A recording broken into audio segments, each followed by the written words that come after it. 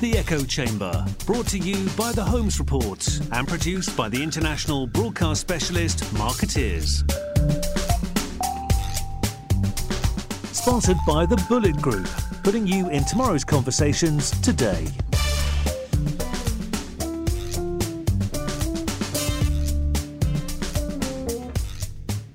Ladies and gentlemen, welcome to the Echo Chamber podcast. This is Arun, Sudhaman. We're here in Davos, the World Economic Forum 2019, and I'm joined by Marian Salzman, who is the Chief Communications Officer at Philip Morris International. Marian, welcome.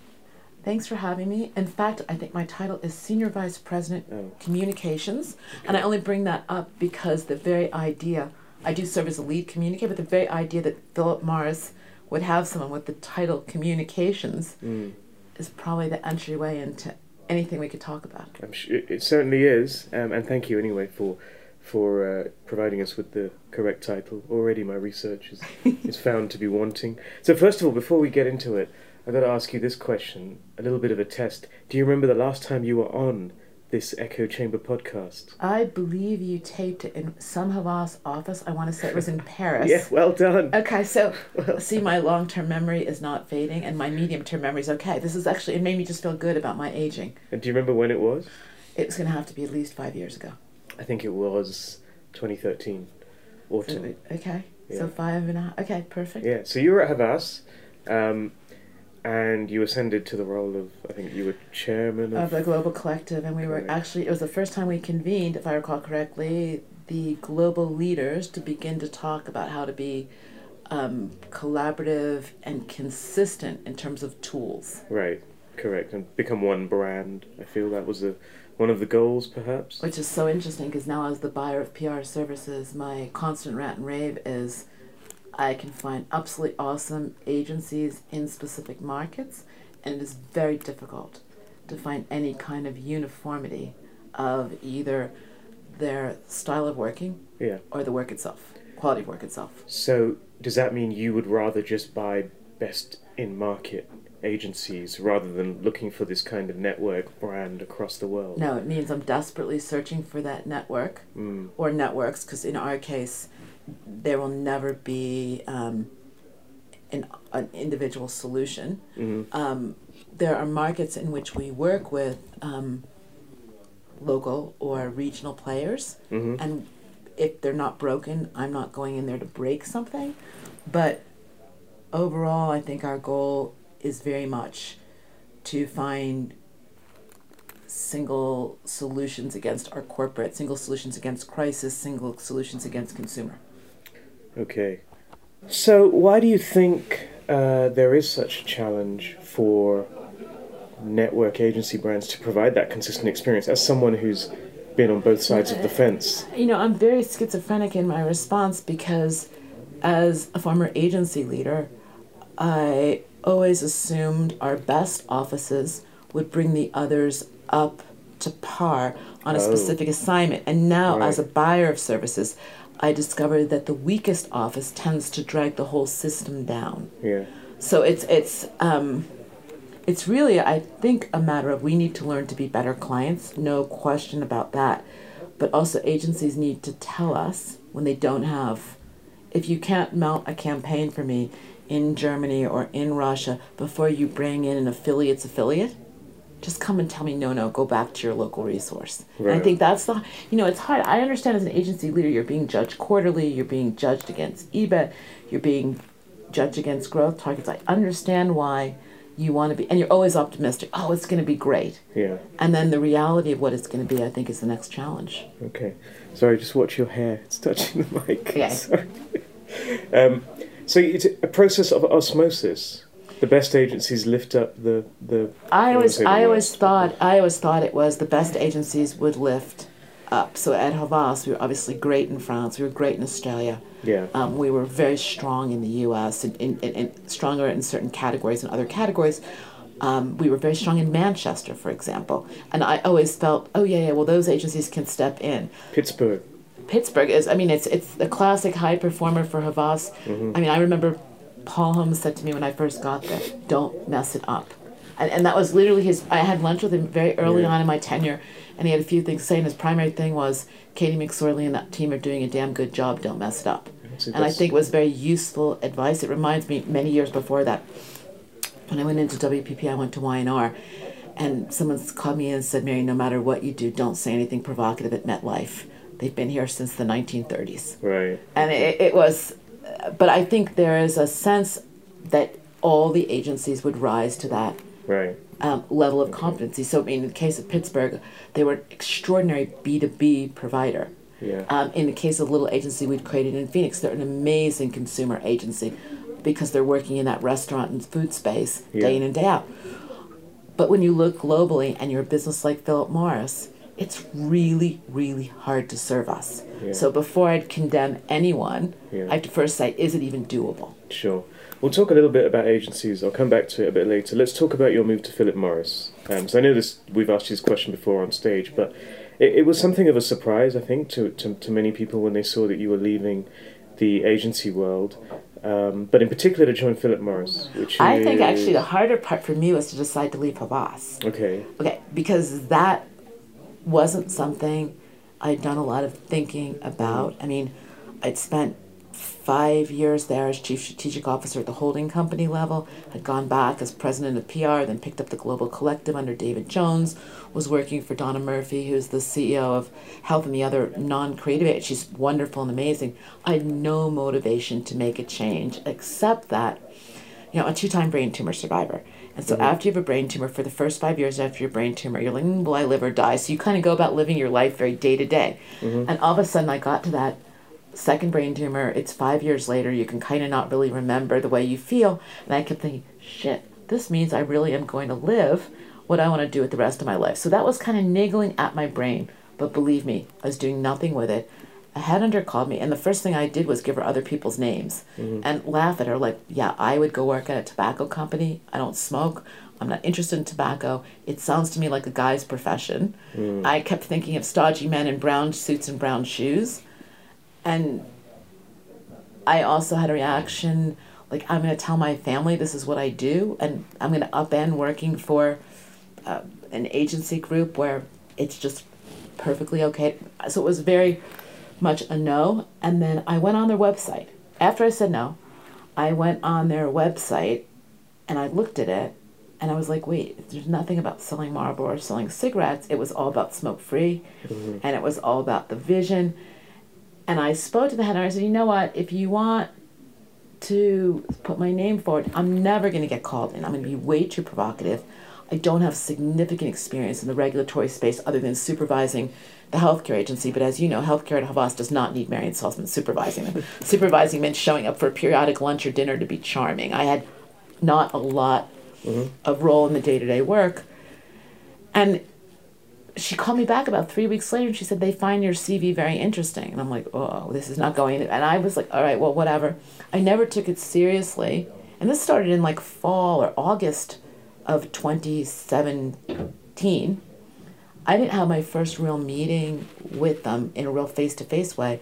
It was already snowing outside, so it was already just before Thanksgiving, maybe. And each time I met them, I would come away even more enamored. But I was like, there's no way I'm moving to Lausanne. So my family was primarily in Tucson, Arizona, where we have a house where my husband teaches at the law school. An office in Phoenix, which allows me to go home for 1 week of every month. On my own nickel, I'd go home another weekend every month.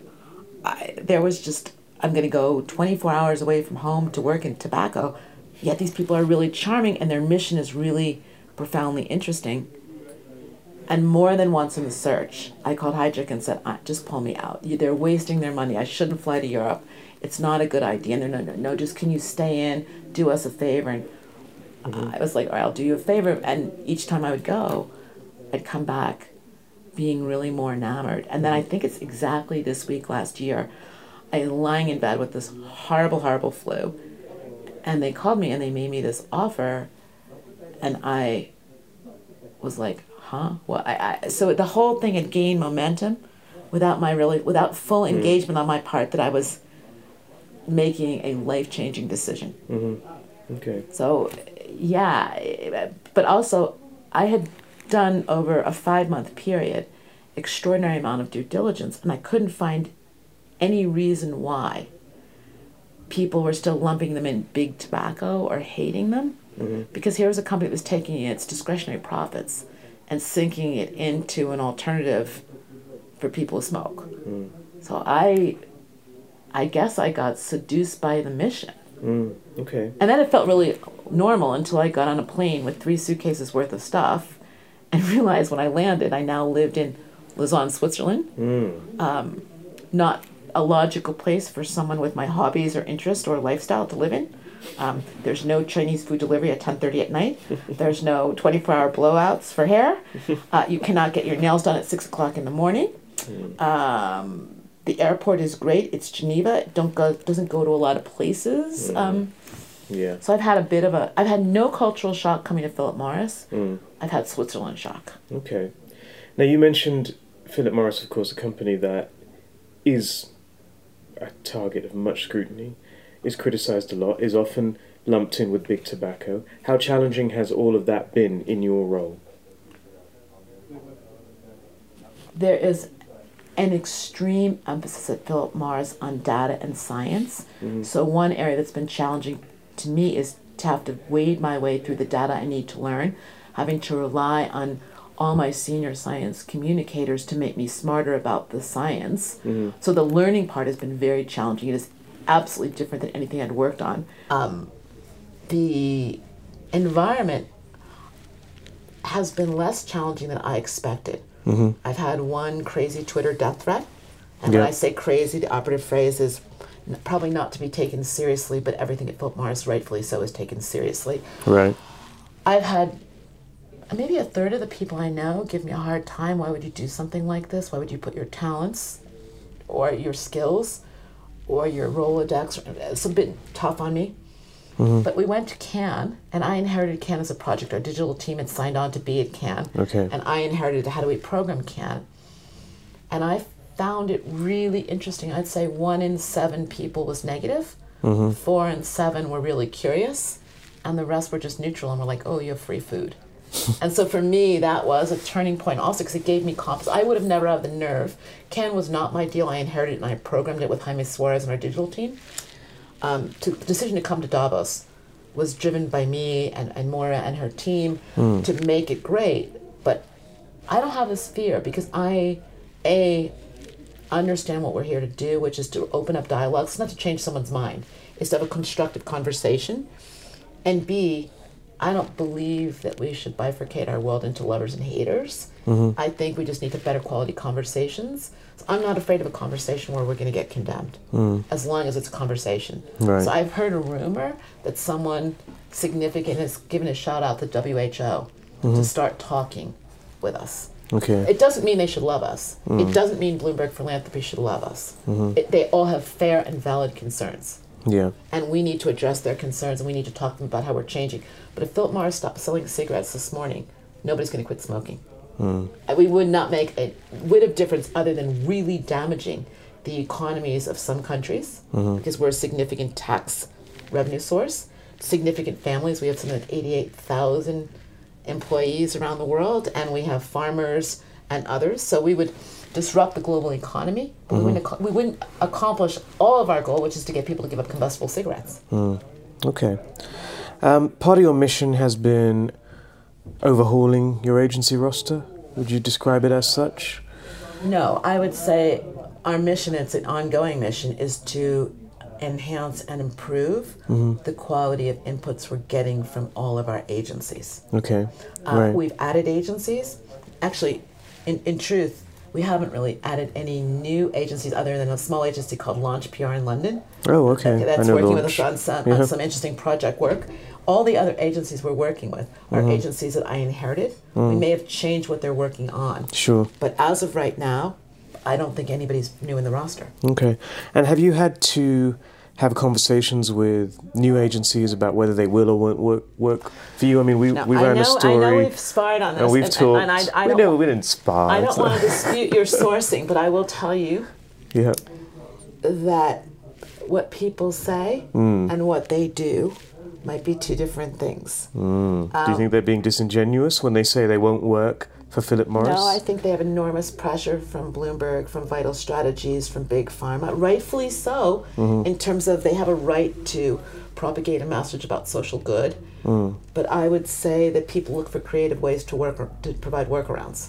That's what it seems to be like to me, because you have individual agencies who have gone on the record as saying they won't work. And look, there's a couple of agencies I'd love to work with. I'd love to work with Weber Shandwick. They are absolutely telling you the truth. They will not work with us. But Interpublic has this group, Team IX works with Team us. IX, which does work with you. So That's it seems correct. to be like there's a and that's holding what I'm saying group. to you, but I mean, look, I am not impeaching the integrity of any. Weber Shandwick has, I mean, I've gone begging. Even this week, I'm like, would you no, they won't, and they won't, because they've made commitments to various institutions and clients, and I respect that. Doesn't mean I won't keep begging. Right. But I respect that. Yeah. But you haven't found it a challenge to find good agencies, good agency people to work for you? So I'm going to be honest, I found it a challenge to make my good agencies get better. I have not found it a challenge to find agencies to work with us. So, I mean, and what we have done is we sometimes focus our spheres of energy with agencies into the places they can actually do the best work for us. So you, for example, reported on historically that BCW, they do a fabulous job for us in Asia. So they are working with us and flourishing in Asia. We've worked with Havas in France historically. They're doing a good job for us in France. That we've extended. We now work with the Red Agency out of Australia. So I think that there's no new agencies joining the roster. We work with Kext, a Publicis agency. We've always on and off worked with Publicis in various roles. We used to work with the CNC side of CNC Kext. Now we work with the Kext. So as you can imagine, there's no complaints. I just want to raise the bar across everyone. First of all, I have to raise the bar on my side. Until we're better clients, I can't shake up an agency and say, do better work. So going back to the actual work, how big of a concern is it for you in terms of governments that are looking to strictly regulate the smoke-free products you have, in some cases even banning them? So it's less banning them, it's more not accepting them. It's more the process you go through to be accepted, to be able to be on sale. But let's step back for a second. Look, my entire business mission is what I call B to C to R. It's business, our needs, to our smokers and those who love him, to influence regulatory. We need a grassroots groundswell to ensure that regulatory bodies understand and respect the importance of harm reduction. Governments are super important to us. I don't manage our government affairs folks. Mark Firestone, our President for External Affairs and General Counsel, has a very large, a couple of hundred people, I think, working in corporate affairs, regulatory, and the regulatory. We have a regulatory and science communications arm that's run by Maura Gilchrist that is very strong and very wonderful. Look, governments are at the top of my agenda. Some days I worry about consumers. Some days I worry, when I say consumers, I mean legal age smokers and the people in their immediate worlds.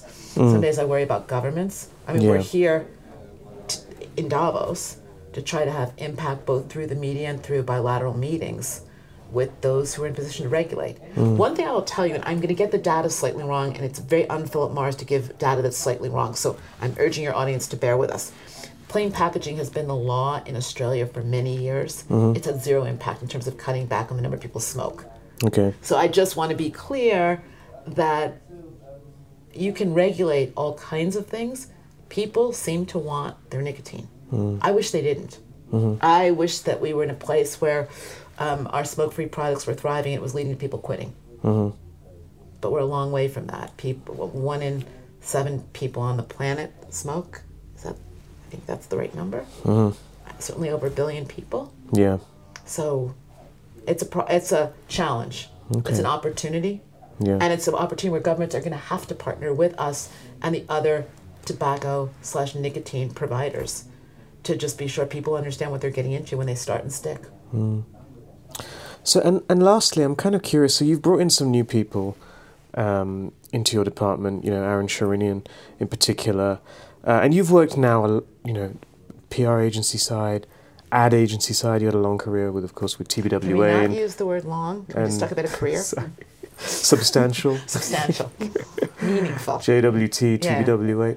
What's the kind of person that you think thrives today in this kind of communications environment? That question is a wonderful question. It's one that we've really been working on because I've done two things. I've taken people who already worked at Philip Morris, both in comms and in other areas, and brought them into the comms function. Our function's obviously growing. And I've brought people from the outside. The single most important thing is resilience, followed by curiosity, followed by a single-mindedness. In our business, it's not a business for dilettantes. If you don't want to go home and nerd out, I mean, to use Aaron's word, nerd out, it's probably not for you. And it doesn't make you a bad person, it doesn't make you a bad communicator, but our work requires a certain amount of homework. I mean, I sort of say, I took a book home on a Friday, and I earmarked all day Sunday to read this book, and I wanted to learn all about nicotine. I got through, and I'm a pretty good reader and a pretty good student. 9 hours later, with my yellow marker, I'd gone through 40 pages, made index cards, and I would have failed the exam had it been like 9th grade, because it's hard stuff to learn. And I think that, so you've got to be resilient, you've got to be curious, and you've got to be really prepared to really nerd out. And then the last part is you've got to be proud. You've got to be really sure of your choice to work at Philip Morris. Because otherwise it's too easy, because lots of times people say no to us, and really what they mean is yes, maybe. And you've got to hear the yes, maybe, and the no, and then zig and zag. A little bit like your question to me about agencies. No, I cannot get the agencies at Interpublic that I have earmarked that I'd like to work on my business to work on my business. That is a true no. Do you get the sense from people that they're worried there might be a stigma attached to working at Philip Morris? I actually have a policy. When I make an offer to someone on the outside, especially I brought Jody Soon over with me from Havas. I've recently made an offer to someone who worked with me in the past at TBWA. I asked them to meet with their families and take 1 week and to absolutely, during that week, make a vision of themselves and where they want to be in 10 years and decide if they think a tobacco affiliation is going to bruise them. I had one luxury. You've already alluded to my elderly age. The one luxury I had when I was coming was I had to make a decision. We had to make a decision as a family. Is this what I wanted as my last communications career? I still probably will do something else in my older age. But what I mean by that is I think one really has to think through, if you want to go back and work at the UN, I don't know if you should join us. If you want to go back into the NGO activist space, you have to make some decisions. If you want to go work at a Unilever, I can't tell you can leave Philip Morris and go to Unilever. So you need to make those choices. So we make the offer, and then I call the candidates and say, do me a favor. Take the time to sit down and say, what's your dream scenario 10 years from now? Look, I hope for our sake and your sake, you're still at Philip Morris thriving and doing everything great. But if you're not, is your vision a vision that this will bruise you? If it is, say no to me. Sure. I think you've got plenty of acts after this. I'm not suggesting anything to the contrary. Marian, thanks so much. I think you probably need to get on to whatever your next thing is, because we're in Davos and I don't think we have that much spare time. It's been great to have you back on. Hopefully it won't be another 5 years before your next. And you need to come to Lausanne and go to our Science Cube, and then we'll do another one. All right. I look forward to that. Thank you very much. For our next podcast from Davos, we're joined by Corinne Woods, who is the Director of Communications at the United Nations World Food Programme. Got it right. First attempt. Well done. Corinne, thank you for joining us. First of all, how's your week been so far in Davos? So the week has been very interesting. I mean, I think it's been, for us, it's an opportunity to connect with people in a space and bring our challenges to many people who can help deliver our challenges and help us deliver our challenges. So it's been a very good week of connection. This Davos has felt almost quieter, stiller and more substantive. And in a world of sort of, often these things feel like speed dating, you know, this has felt much more that it's about embedding longer term relationships and commitments. And so to that extent, I think for us, it's been, we come here to make sure those commitments, those actions, those partnerships with the private sector are really going to help us deliver our aim. And, you know, you probably didn't know who the World Food Programme was, and people listening might not. And I'm I'm Director of Communications, Advocacy and Marketing, so you might want to say, well, what the hell is she doing? We should get rid of her, because we don't know who it is. But the real challenge we've got as the World Food Programme is we're like the best business to business. We're the world's largest humanitarian organisation. We, last year, fed 93 million people. Of the 124 million people who are on the edge of starvation, we're out there. A load of them, we're giving them cash to go out and buy. Others, we're bringing in food and commodities and, high quality food so that, they can combat malnutrition. But you don't know us. Most people don't know us. I do know you. I'm sure you do. But no, I know that's not fair. But, lots of people don't. And the reason is we're business to business. We have grown. We're $7.4 billion last year. Yep. We need $9 billion. That $7.4 billion, more or less 96% of it comes from governments. Okay. So there's a big gap then. There's a big gap. Right. So, it's coming from governments, but we know that if we're going to meet the 9 billion need, we're going to have to make sure that people know who we are. Private sector want to work with us, either to bring their resources or to bring their expertise to ensure that we're reaching those we need to reach more efficiently. So the vast majority of the funding is coming from governments. Yeah. It's not coming from the private sector. No. Why not? I think probably because we're an organisation whose main focus is to get it done and get it done efficiently. So in our Saving Lives work, what we're doing is we're out there. We're feeding today 8 million people every single day in Yemen. We're scaling that up to 12 million within the next period. We're doing the same thing in northeast Nigeria, in DRC, in South Sudan. And because we can be trusted to do it, we're efficient, we're effective, governments are funding us. And so we get that done. And so our business model has been, we get the funding, we're trusted, we're a great partner, we do it. And so we haven't had a big need to go out to the public, go out to the private sector and say, bring us your resources. That doesn't mean that some private sector partners haven't been incredibly good partners. MasterCard, a pledge for 100 million meals, that sort of level. Yum, an amazing partner in terms of support for us, DSM. But we haven't done it at scale. But because we've got a growing need, numbers since the Sustainable Development Goals were adopted in 2015, the situation has got worse on hunger. Zero hunger, we've got to go to zero hunger. Guess what? We're not going to get there if we continue at this rate. We're talking about going up to 124 million people from 90. Of the people starving. So things are getting worse. Our needs are getting bigger. And that's even before we start on the sort of work of changing people's lives in countries like Peru, like in India, those sorts of things. So we haven't had a need, but we now do. There's a 2 billion gap, and either we can fill the 2 billion gap by great shared value partnerships where a great tech partner can come in and say to us, you can do this more efficiently. We'll help you do that. That saves money. We've got a few on the boil at the moment on that side.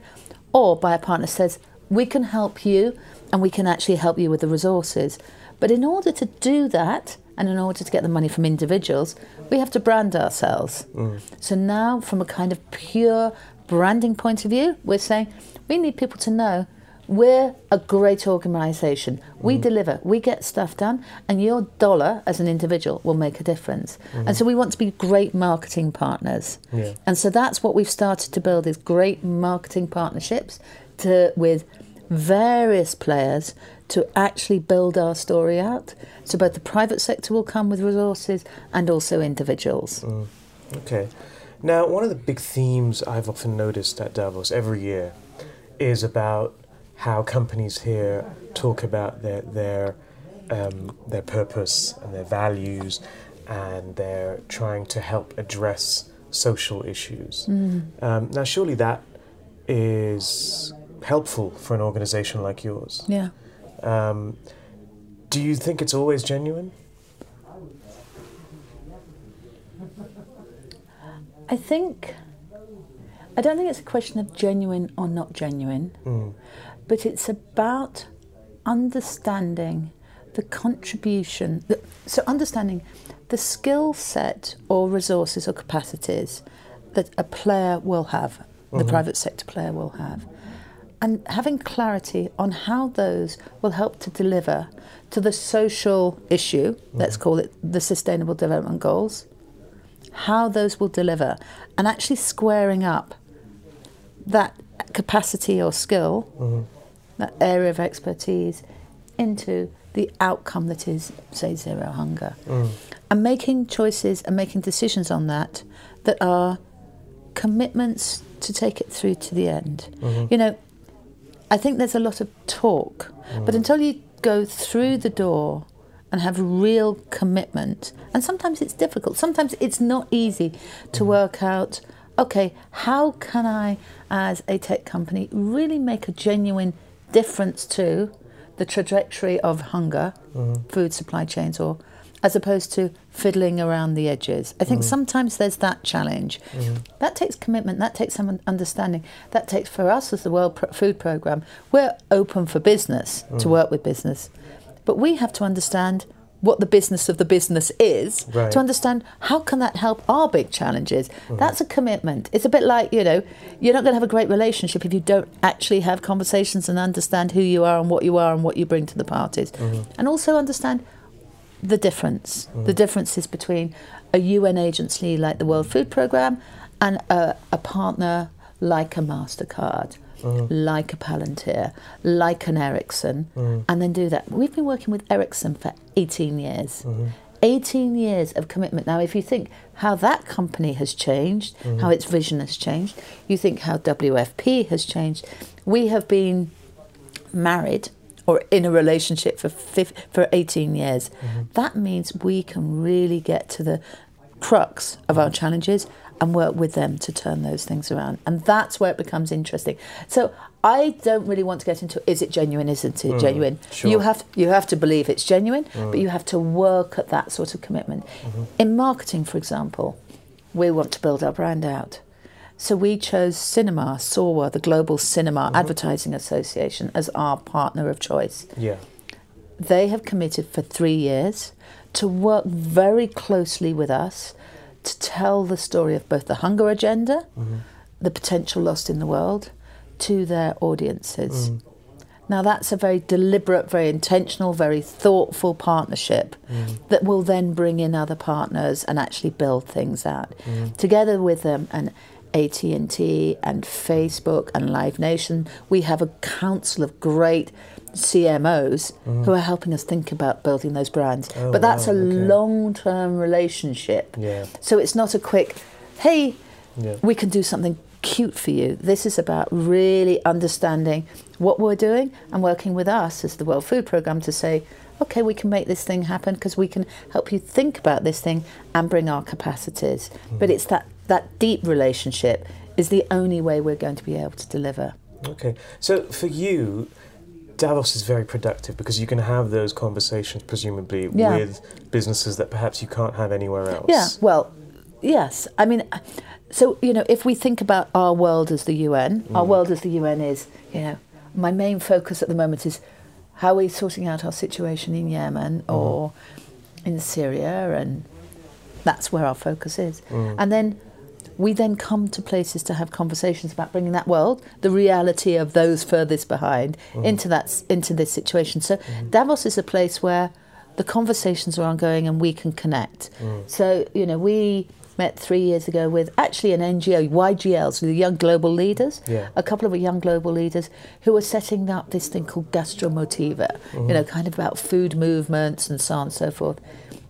We met them 3 years ago. We then did something small the following year and now we're going to move into a multi-year, multi-country partnership. So Davos is also a touch point for how are those partnerships going and where are we going. So I'm curious to know, what do you make of the criticism that Davos sometimes receives, that it's kind of a place where businesses come to perhaps atone for the sins they commit throughout the remainder of the year? I mean, I don't know. I mean, who knows? Maybe the businesses we work with are the businesses that don't need to atone. And then, you know, because we're having long-term relationships. And I can only look at it through our lens.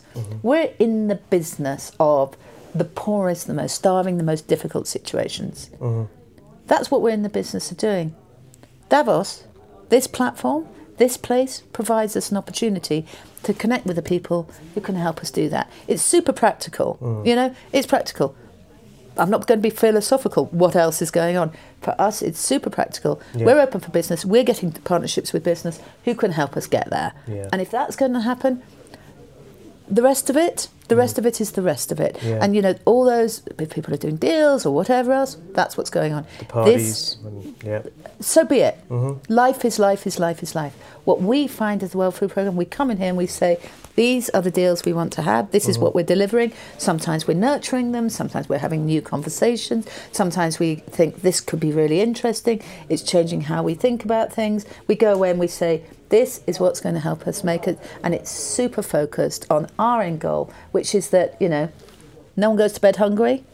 Those people on the edge of starvation are moving away from starvation. And more importantly, you've got communities who are actually building them for themselves, the sort of resilience and the ability to actually have the sort of economic growth. So in some ways, that stuff, that's a conversation, let that conversation happen.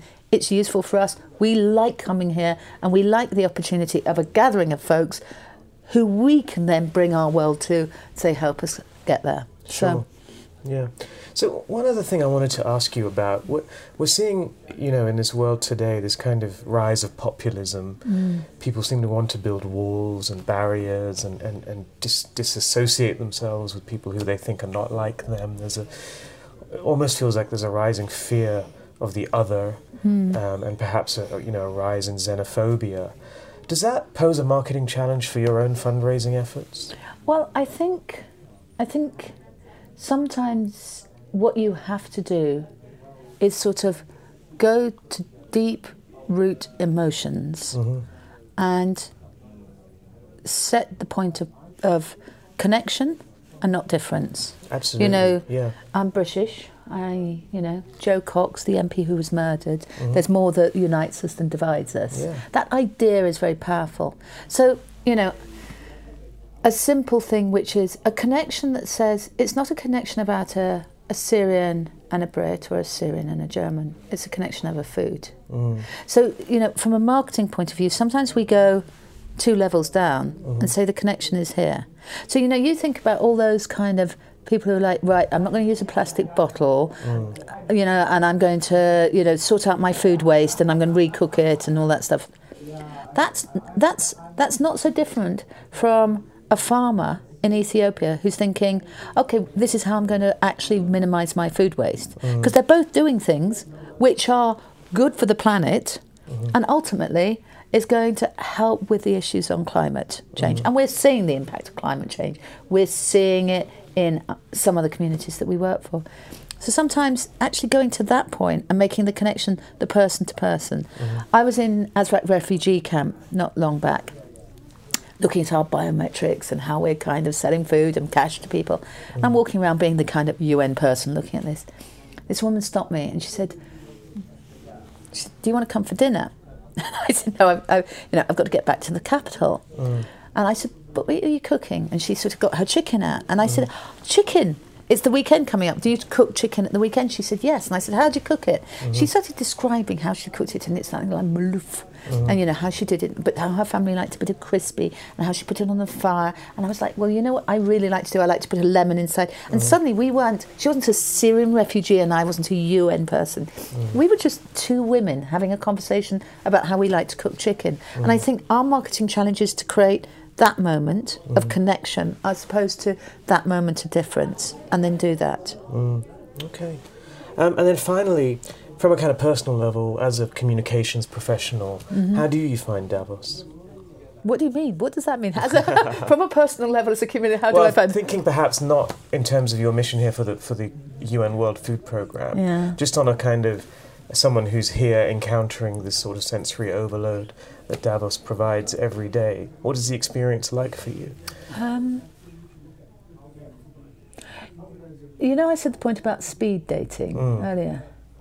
Sometimes, this is why this year has been very interesting.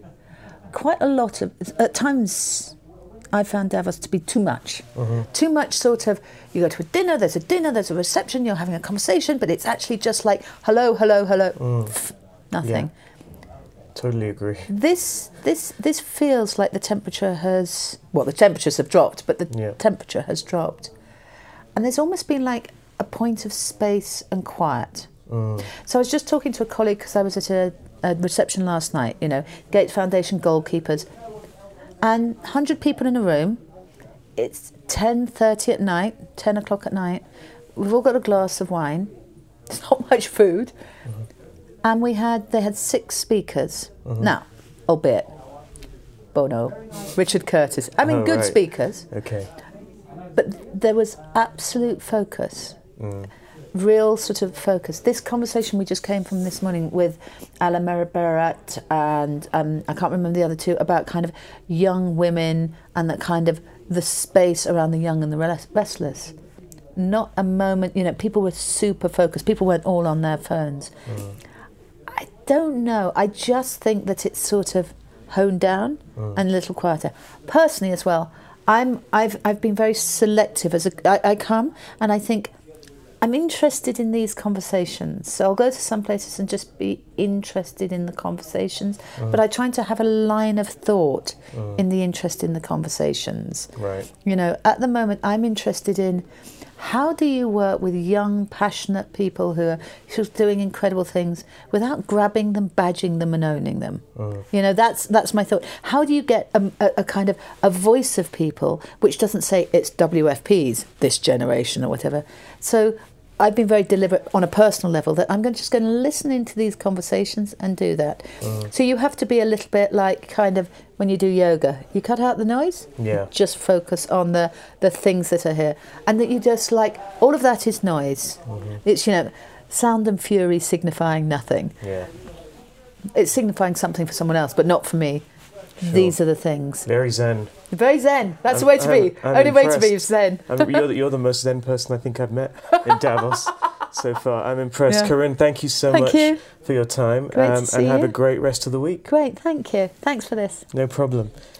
Welcome back to the Echo Chamber. This is Arun Sudhaman. Again in Davos, and I'm joined by Abhinav Kumar, who's the Chief Marketing and Communications Officer for Tata Consultancy Services, TCS. Abhinav, welcome to the Echo Chamber.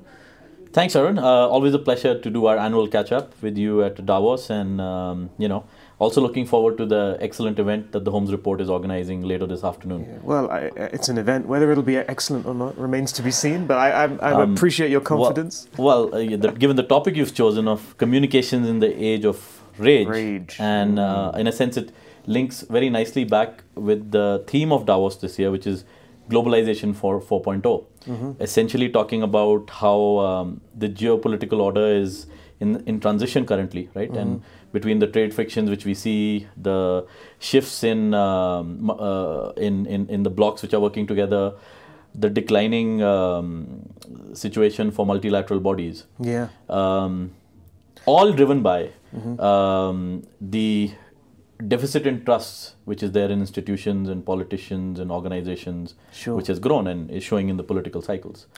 And it's interesting, you brought up all those factors, and you've been coming to Davos now many years. 10th year for me, so wow. yes, it's congratulations. It's been a long time. That's quite a landmark. You are now Davos man. You have become the kind of Davos archetype now. Not really. I mean, I think it's for us it's an extremely valuable platform, right? Yeah. Because we come here every year.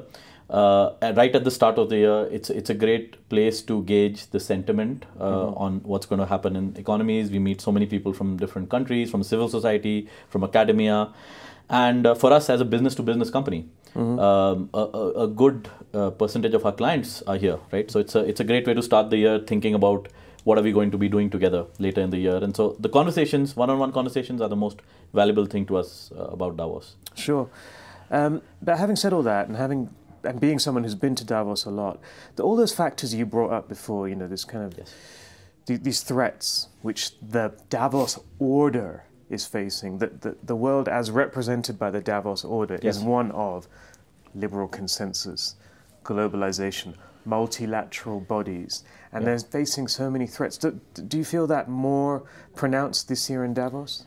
I would say yes. I think a lot of the people we met, many of the CEOs we are talking to, we put the same question to them on, what's the sentiment this year? What are you thinking of, and so on. And I think if I am to kind of crystallize that in sort of one statement, what they seem to be thinking is, what's gotten them so far is not a model which is going to work in the future, right? So they're reflecting on various parts. They're reflecting on their core business model and economic model and seeing, the threat from digital disruptors and how do they need to change their strategy. They're looking at the pressure they're receiving from civil society, from their own employees to take, the point on brand activism for them to take positions on political and social issues. And they think, so the CEO role, the chairperson role in any company is under a lot of pressure to do a lot more in many areas. And in fact, just a day ago, we hosted a discussion here. Yep, that I came to. Which you came to. Thank you for coming.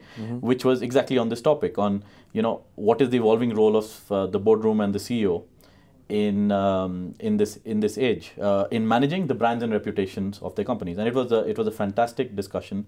And we spoke to the panelists after that, and they said it was a moment while talking on the panel of self-reflection for us as well, right? On what should be our stance on certain issues, whether it's a political development, whether it's a social issue, it's an inclusion issue, it's equity, etc. So I think that is really on top of the mind for the CEOs and the chairpersons who are here. Sure. So I'll come back to the CEO activism angle in a little bit. I'm curious just to hear a few more of your thoughts on Davos this year. A lot of talk about how, the absence of political delegations from the US, from the UK, although apparently half the cabinet is still here, from France. Does that weaken or strengthen Davos from your perspective? I think if you look at our perspective, I would say we've had a very productive Davos because from the business world, a lot of people are here, even better than last year. So we've had a lot of engaging meetings on that side. You're absolutely right in pointing out, I think, one of the things which this Davos will go down in history for is the fact, and in a sense, it plays absolutely into the theme of Davos this year, that the geopolitical order in the world in such a unique position that I guess a lot of the big leaders on the world stage have not managed to make it here. You were talking about it, the President of the United States who came in here last year, which was a big buzz around it since a president from that country had not come here for, I believe, 20 years or something like that. The UK Prime Minister is not here because, of course, she's dealing with the situation on Brexit. Many others. In India, there's an election coming up, and therefore, the government and the Prime Minister and all are involved with that. And, I think several other of the tall leaders are not here. Some are here. I think a lot of people are very interested in hearing from the new Brazilian president who's here. So that's one of the things. And, of course, Chancellor Merkel was here, and it was a moment for her to talk more about the recent accord between France and Germany struck in Aachen to renew their bilateral relationship and strengthen Europe and the liberal order, and which we are talking about. So I think that absence is certainly there compared to previous years. Every year in Davos, usually there's something which is called a star of Davos, right? Which is an outsized political figure whose view or is very current at that moment. If you looked at it last year, it was Prime Minister Modi coming in for the first time. And of course, then the President of the United States also came in along with him, and so they were the two things. If you went back a year, it was President Xi from China coming in and giving a powerful message supporting the current world economic order. The year before that was Justin Trudeau, who had just come into power and bringing out talking about equality and so on and so forth. So there's always been that. I think if you have to ask people who's that person this year, I guess it's nobody. Yeah. Right. Well, but the business world is here. I think academia, everyone's here from whatever. NGOs. NGOs are here, civil society more and so. I think if you look at the forum, they've put an interesting set of co-chairs this year. I think traditionally the co-chairs for the forum who kind of help frame the discussion around this have been business leaders, political leaders, and so forth. Last year the forum made a substantial statement by having all the co-chairs as women. This year, almost all their co-chairs are from their global Shapers program, which are young people, and they want the young people's view to be reflected including here. A former refugee. Yes. If I'm not mistaken. Yes. So it's interesting, that point, because Davos is very sensitive to criticism. World Economic Forum, I think it's probably safe to say. I mean, I remember writing a story my first time here 6 years ago where I said Davos has a PR problem. And we've talked about this before. There's obviously a lot of productive stuff that happens at Davos that helps organizations that otherwise would not be able to access this kind of influence and funding. So, for example, I had the UN World Food Programme in here earlier. They need $9 billion. Yeah. Davos is a great way for them to make up their funding shortfall. And yet, when you read the coverage of Davos, as a PR person, how do you feel? Because it's just one note most of the time, right? Here's the elite. They're partying while the world goes to hell. Yeah, I mean, I think your headline still remains relevant as a topic of discussion, that does Davos have a PR problem? And I guess if you talk to the media teams and those who manage the World Economic Forum Davos brand, it's something they need to continuously battle with. I think part of it is because what Davos is misunderstood. Right? What Davos really is, it's a platform for assembling people from across the world, right? Whether it's business leaders or political leaders, media leaders, civil society. And I think over the years, if you look at it, civil society has been engaged in a much more meaningful way than it used to be, right? When I started coming to Davos, one of the hallmarks here was there were always protests. When you were going into the Congress Center and so forth, somebody would be protesting against something or the other, whether it's climate or it's an oil spill somewhere and things, through very, very creative displays. Last few years, you don't see that at all. And I think part of that, to give credit to the World Economic Forum, is, they took that criticism they've been getting and they've engaged a lot more partners in civil society, a lot of NGOs and so forth, and they include in the panel, they include in the discussions, and also if you look at the topics which are discussing, a lot of the issues which are important to them are there in the central agenda. Right? Still, I think Davos gets criticism for the fact saying that, yes, there's a lot of talk, but does anything concrete happen? Right? I would say, looking at it from that lens, as always, the jury remains out on this. But if you want to look at it, as always, you can look at something as a glass half full or a glass half empty. If you want to look at it with the optimist view of a glass half full, the very fact that a lot of these social issues or environment and planetary issues are brought in here, in one sense, brings them to the attention of people who have vast resources or vast political power to do something about it. And with the pressure they feel with these topics in place, potentially, they start thinking about, should we be doing more here? Should we be investing more here? And you see all of that happening. Like, for example, on the ocean front and plastics and so forth, many companies have announced interesting initiatives. I think a couple of years ago, I think P&G announced their campaign on how they were using plastics recovered from oceans to build their shampoo bottles and things like that. This year, Salesforce, who has a lounge down right here, is talking a lot about saving our oceans and other things, and they made big donations to organizations there. So, if you're part of Davos and you're engaging in these conversations, I think as an organization, you would feel the pressure that you should be doing more on it, and that's a good thing. Yeah. Okay. So let's come back to this topic of CEO activism, because as you mentioned, you had a very interesting discussion the other day about how CEOs can and should shape their company's reputation. And you had on that panel, you had the chairman of Tata, and Chandrasekaran, who previously was, of course, the CEO of TCS, right? So your boss in one way or another. And he had an interesting point of view where he said, it's not really about a CEO putting their personal views forward. It's about representing the views of the company. What happens when those clash? Is that CEO then just in the wrong job? I think that was the important point of discussion in that panel.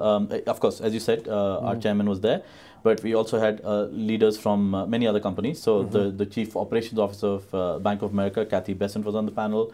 Jonas Prissing, the chairman and CEO of Manpower Group, and Kylie, who's the CEO of Reputation Institute, and of course, conversation hosted by David Haig from Brand Finance. So the topic you're talking about, yes, that was a big question which was put to them.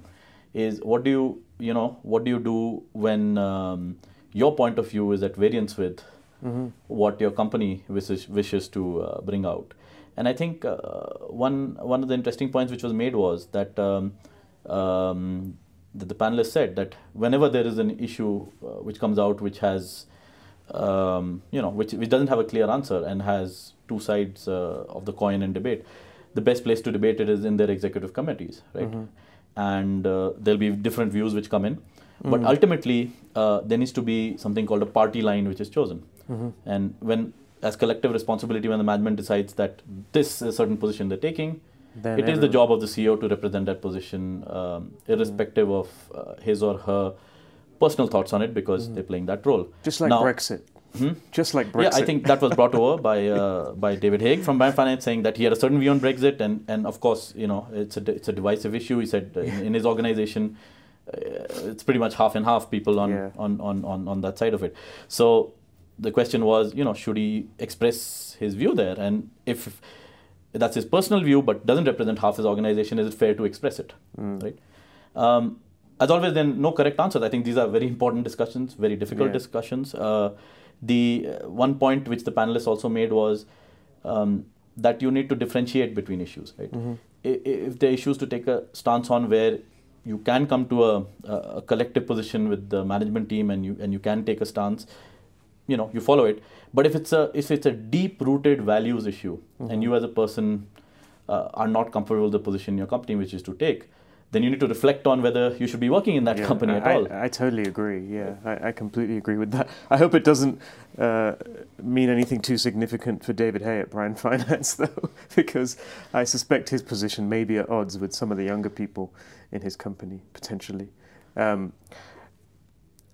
Another question I have for you on CEO activism is one I heard earlier this week. I was talking to a senior executive from an energy company. And this person said to me, I understand CEOs are going to take a stance now, but I can't understand why, for example, you will have the Salesforce CEO talking about gun control. I would never advise my CEO to take a stance on an issue that has nothing to do with our company. And I'm curious to know what your view is on that kind of challenge. I think that was a topic which was discussed on that panel again. And I think one of the mature views which came out was that the panelists believed that the CEO of a company, when they take a position on something, it needs to be relevant and material to their business or the issues which are connected to their business, right? For it to be relevant, authentic, and for it to make sense to their stakeholders. It's entirely possible that CEOs as individuals and human beings, often we see them as CEOs, but they're human beings, have personal convictions on various other issues. But I think one of the things is, if you do take on a job, if you take on the job of a CEO, then the responsibility which comes with it is different than what it is there for a layperson. So, a layperson can express their views as they freely should. As a CEO, any view which you express, in a sense, is seen as the view expressed by your company. And therefore, you have to be very, very careful about it. Okay. Having said that, yes, there is so much pressure on CEOs today. As you said, whether it's from civil society, whether it's from their own employees wanting them to take more and more of a stance on various things. And one of the things Chandra said was, we're very clear, we will never advocate for a political party. Right? Yes, that's been the position of the group. Sure, and it makes a lot of sense, right? It's not only in India, but everywhere, it makes a lot of sense.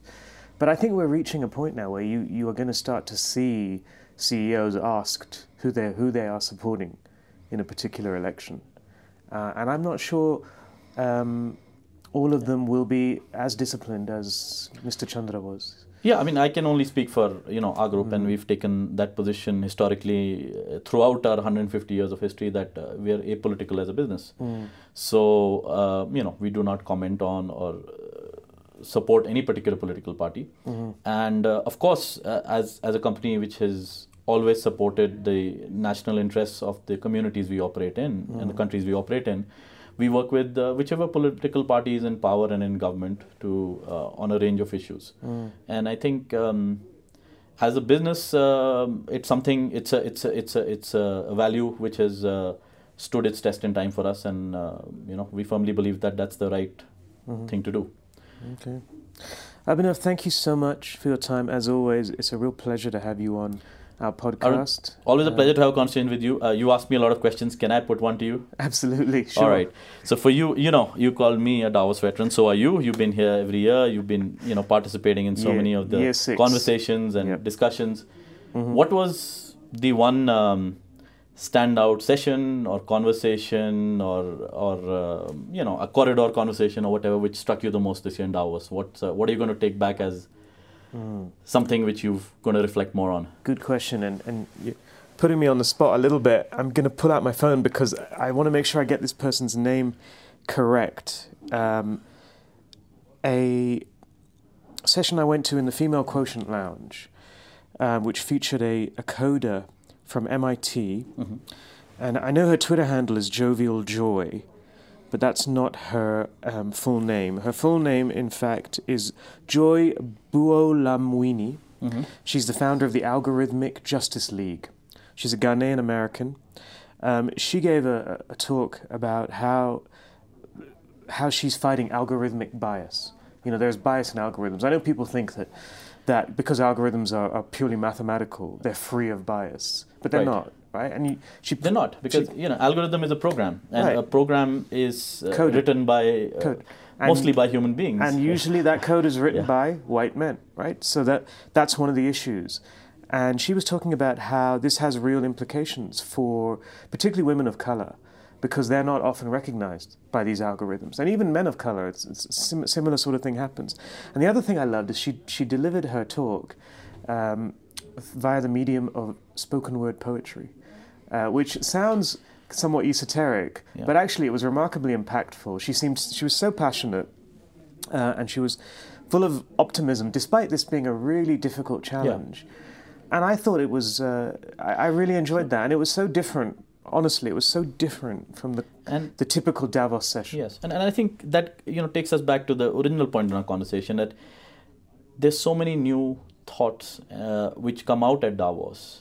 That this is part of the value it provides. It's a great platform for people like the lady you mentioned to bring up an issue which a lot of people would have no even idea that such a thing even exists. And bring it to the attention of people with significant resources, with significant political power, with significant influence, with significant projection power with its media, to highlight their causes and issues, right? So I think while Davos has traditionally been the meeting ground of business leaders and political leaders, increasingly I think there's so much cause-based activation here, and that's good for Davos, that's good for the world, and we hope to see more and more of it. Yeah, and it's an interesting point, isn't it? Because people often refer to Davos as a bubble. And yet, I think if you have the right attitude, you can be exposed to a lot more here than you would back in your normal everyday life. The bubble is probably your headquarters back at home. Right here, this is the world is here. You hear so many different and diverse views. I think and that helps you always grow as a company or as an organization. I need to stop now because I don't want to be on the record being this positive about Davos. So anyway, we'll close the conversation. I should apply for a media job with the World Economic Forum if I've convinced you to be positive about it. All right. Excellent. Thanks, Abhinav. You've been listening to The Echo Chamber. Brought to you by the Holmes Report and produced by Marketeers. Sponsored by the Bullet Group, putting you in tomorrow's conversations today.